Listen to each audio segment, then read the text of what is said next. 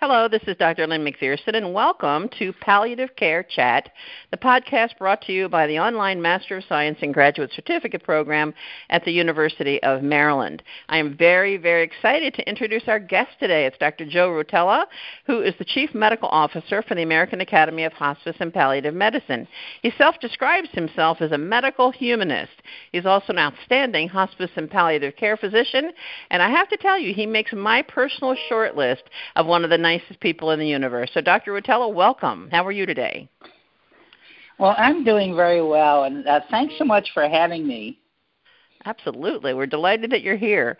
So let's jump right in here. I think I was sharing with you before we started recording that I hear on TV we're all in the same boat. But I've also heard, and makes sense to me, we're really not all in the same boat. We're all in the same storm, because I know the view from my boat where I'm sitting at home looks a lot differently from a doctor or a nurse or a respiratory therapist in the COVID ICU. So I'm sure you share the same sentiment that we're all kind of having a different experience here. Well, I agree. I think that's actually a really important point. In some ways, we are all in this together. I don't think there's anybody who's not touched by this.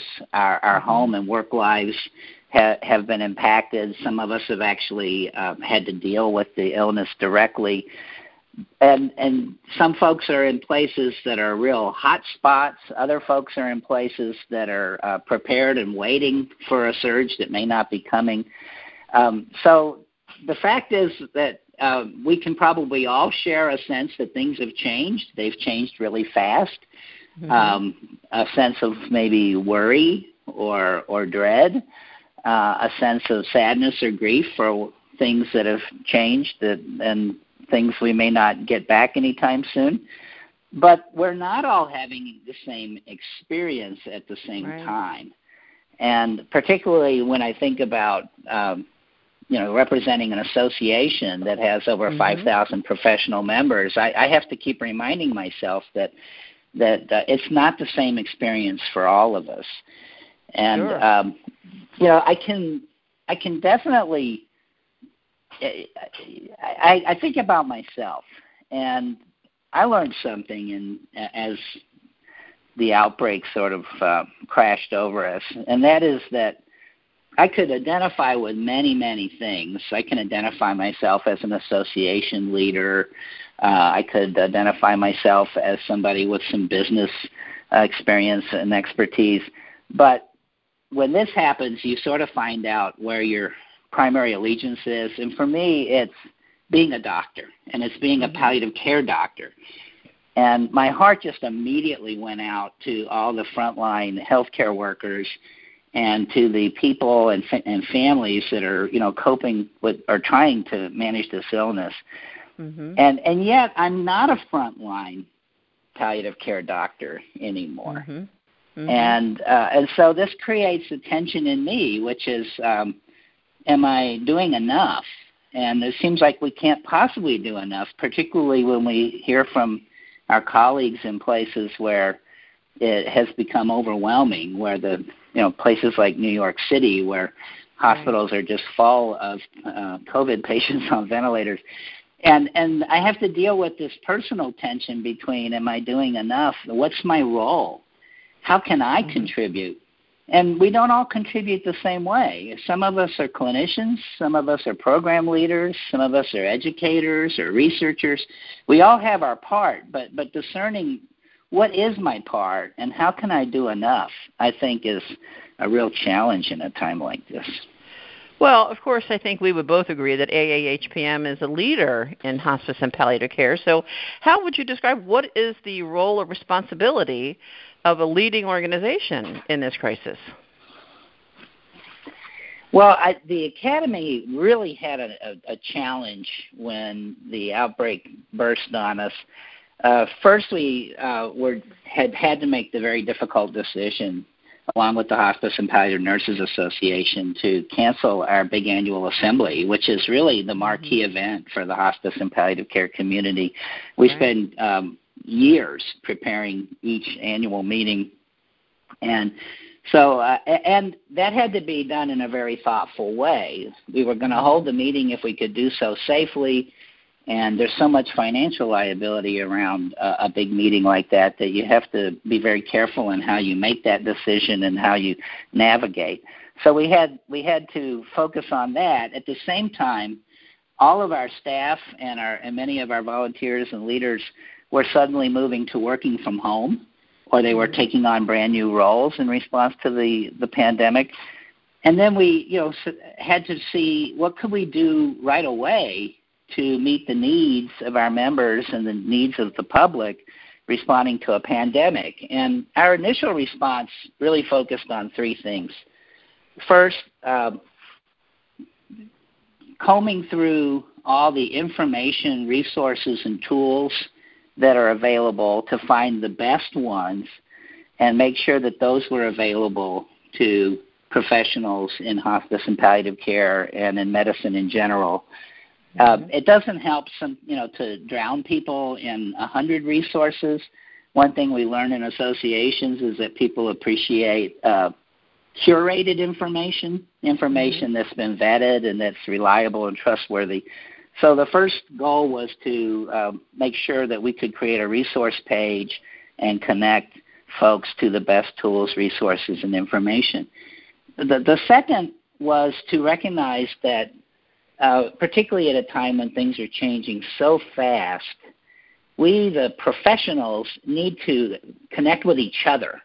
We need to be able to talk to our peers who might be experiencing something different than what we're experiencing in our community, where we could share observations, even provide emotional support to each other. And that needs to be a safe place where you don't have the media or attorneys or other folks involved.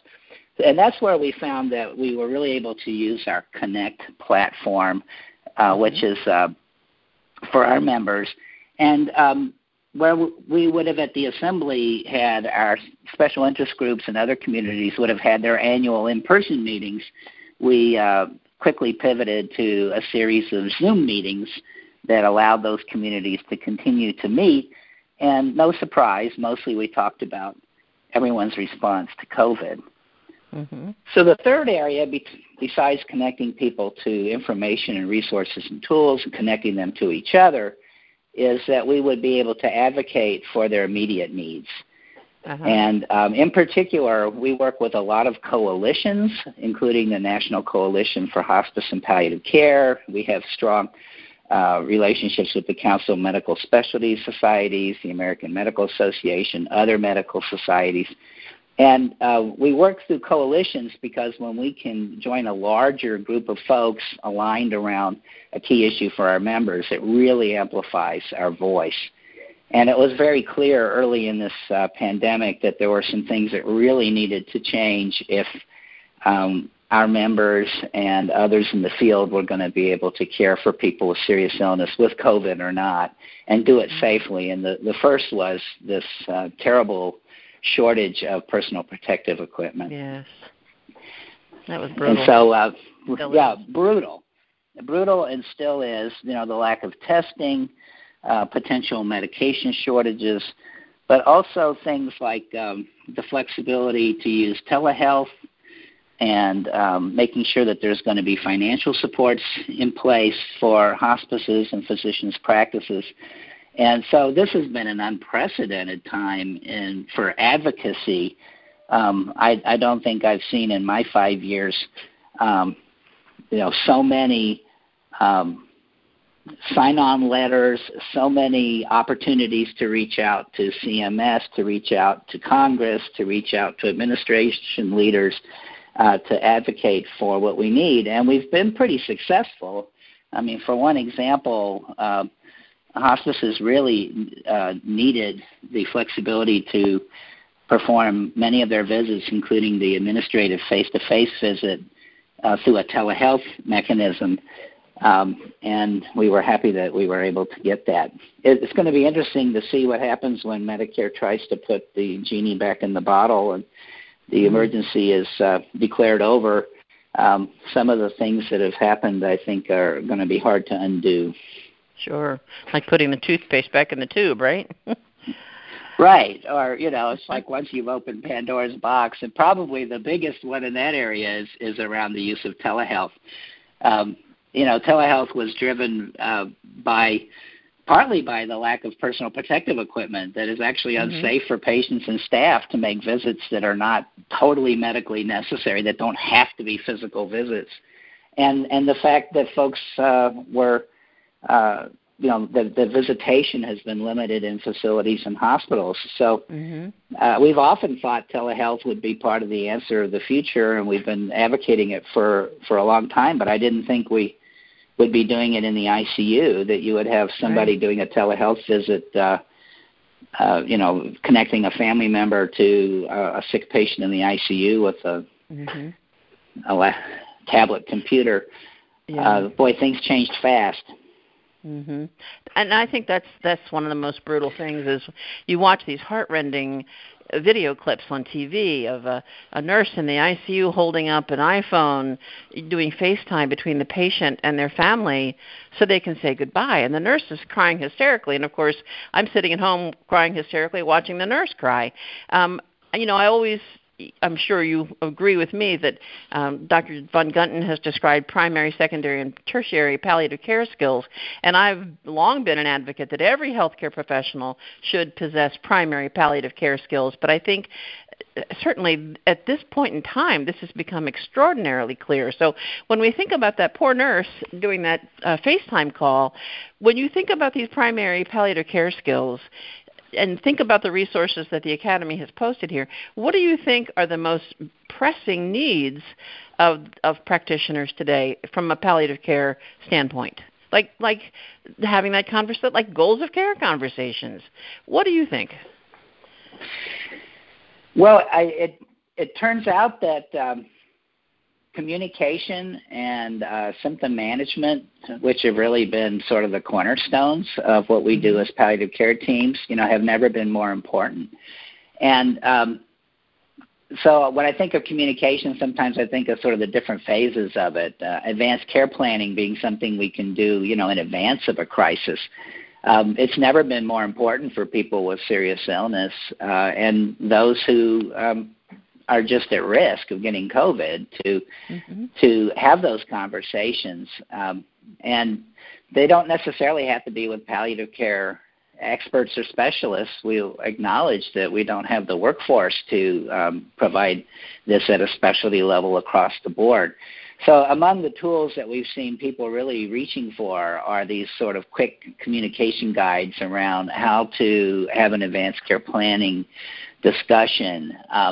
And in this era of COVID, we actually are having people interested in just COVID-specific conversations. Like, I've already done my living will and advance directive, and I've chosen my healthcare surrogate and made all that clear. But if I actually get COVID and become critically ill, that's actually a different scenario than 6 months from now if my cancer gets worse. So we actually have people clamoring for COVID-specific tools. My thoughts about whether I'd want to go in a hospital and be on a ventilator if I'm COVID positive and 85 and have 3 chronic conditions might be a whole lot different than my thoughts about whether I want to go to the hospital if, my diabetes and heart failure got a little worse. Sure. So we see, that real kind of COVID-specific communication tools. And, in this all-hands-on-deck situation, particularly in places that are hotspots, we see that the palliative care specialists are spread thin. In some places, they've created hotlines so that they can give just-in-time clinician-to-clinician support to their colleagues who may not have had any palliative care training but now need to have these tough conversations or figure out how to manage shortness of breath. We've seen long-distance volunteering where palliative care teams have provided direct patient consults through telehealth. So you could have a team in San Francisco providing support in a New York hospital The innovation in the last few weeks has been absolutely phenomenal. And I've been so proud of how people have been creative and committed to doing what we can. Behind all of this, though, there's just this tremendous emotional toll. So I get to listen on these, community calls with, say, our hospice medicine council or our academic palliative medicine council or some of our special interest groups. I hear what people are saying from around the country, whether they're in hot spots or not, and there's a tremendous amount of fatigue. People are tired. They're worn out. In some places, we're feeling grief. Even experienced palliative care doctors in hot spots are saying they've never experienced that intensity of suffering and death and dying in their careers. And I am a little concerned about the mental health wave that's going to follow this and is already starting, the wave of grief, the wave of moral distress, the wave of secondary trauma.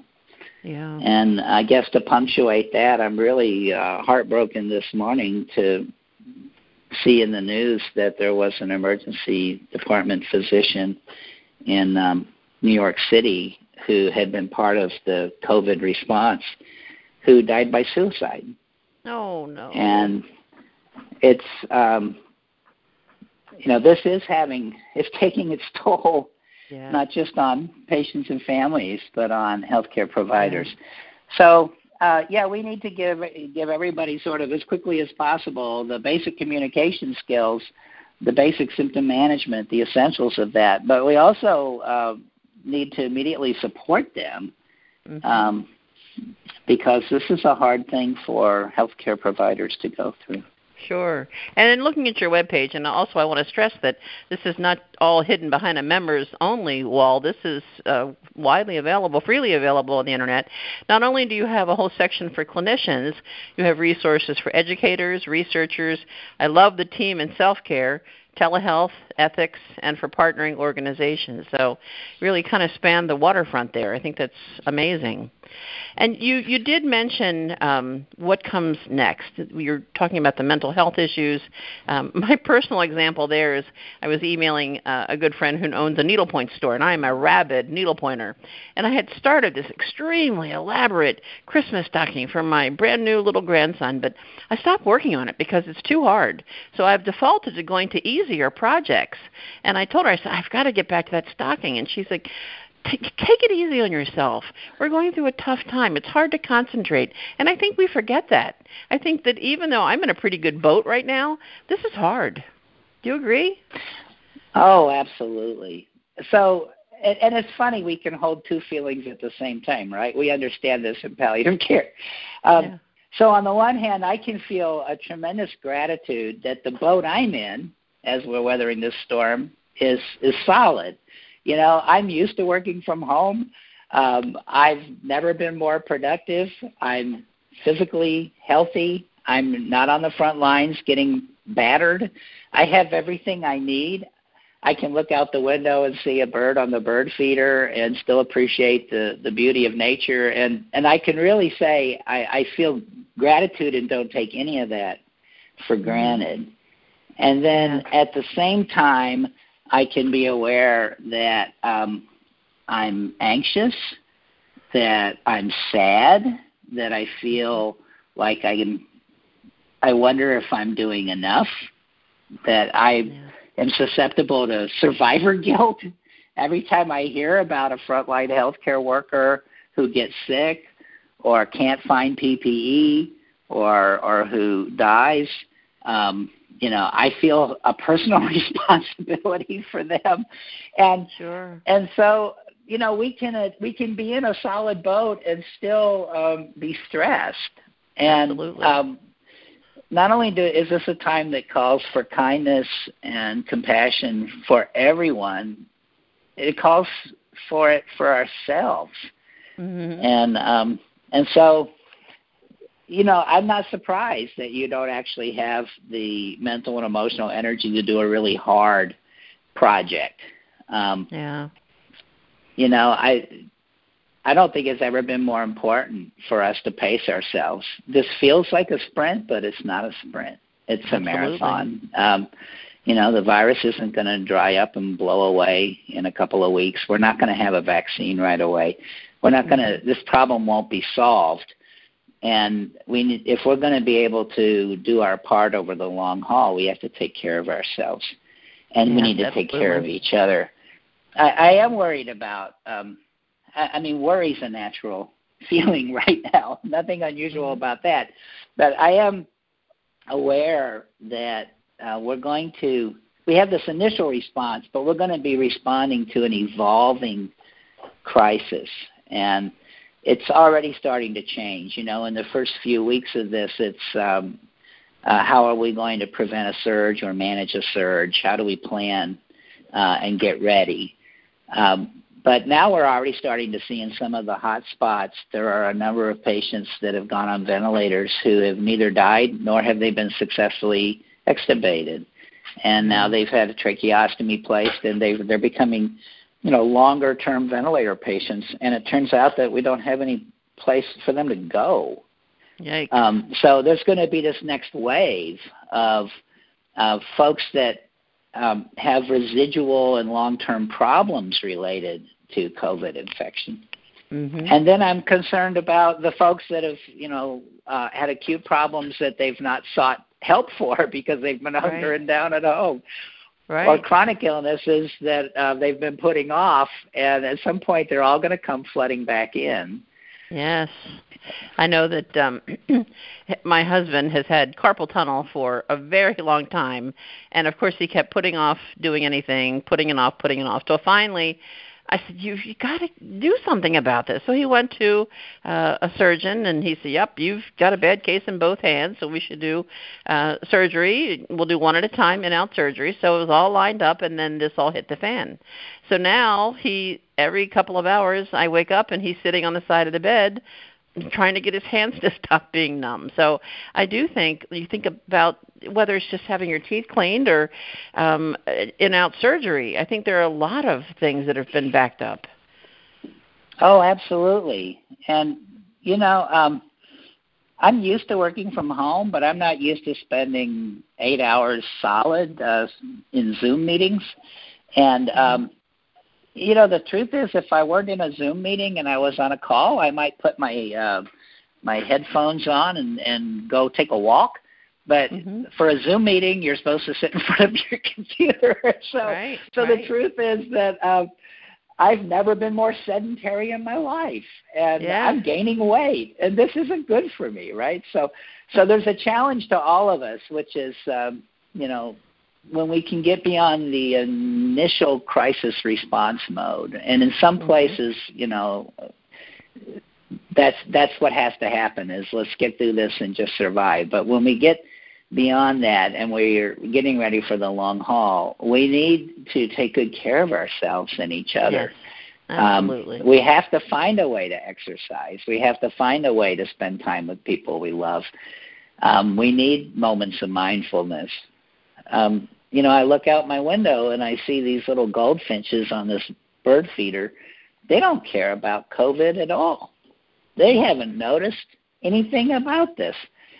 And, you know, if I can spend a minute with them, then I can come back a little recharged and take on this unprecedented challenge we're all working on. It's been a doozy, that's for sure. Well, Dr. Rotella, you are a prince among men. I appreciate your time. Any last closing thoughts you want to share with our listeners? Well, I just want to come back to this idea of kindness.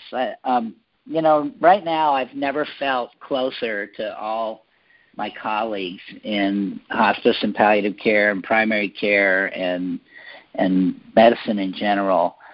And, you know, I think this is taking us back to why we do this, why we chose these professions.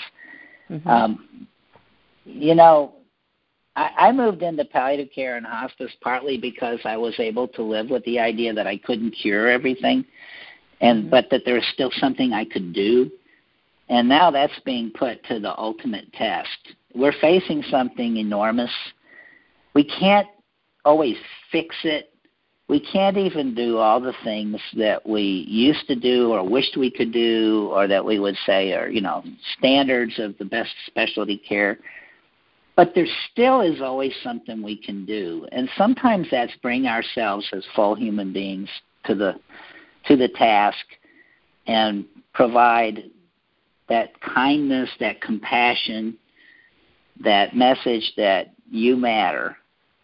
And it's never been more needed than right now. And I think this is the time when we can really make a difference by making sure that people always know, whether you're a patient, a family member, a colleague, the grocery workers down the street that put bags of groceries in my trunk, everybody matters. Mm-hmm. Absolutely. I mean, I've long held the opinion that palliative care, this is why we all went to pharmacy, nursing, medical, social work, whatever your school of choice is. When young learners say, I just want to help people, that's what we do. That is what we do. I personally hold the belief that after this whole storm, palliative care is going to emerge with even greater respect from the medical community, because I think we live and breathe this stuff. Like you say, taking care of each other, taking care of patients. So I'd like to thank you for your personal efforts, and certainly the Academy for what they have brought to the entire healthcare community. And thank you so much for being on our podcast, Dr. Rotella. I appreciate it very much. Thank you. This was a great pleasure. I really appreciate it. Thank you. So this is Dr. Lynn McPherson, and this presentation is copyright 2020, University of Maryland. For more information on our completely online Master of Science and Graduate Certificate program in palliative care, or for permission requests regarding this podcast, please visit graduate.umaryland.edu/palliative. Thank you.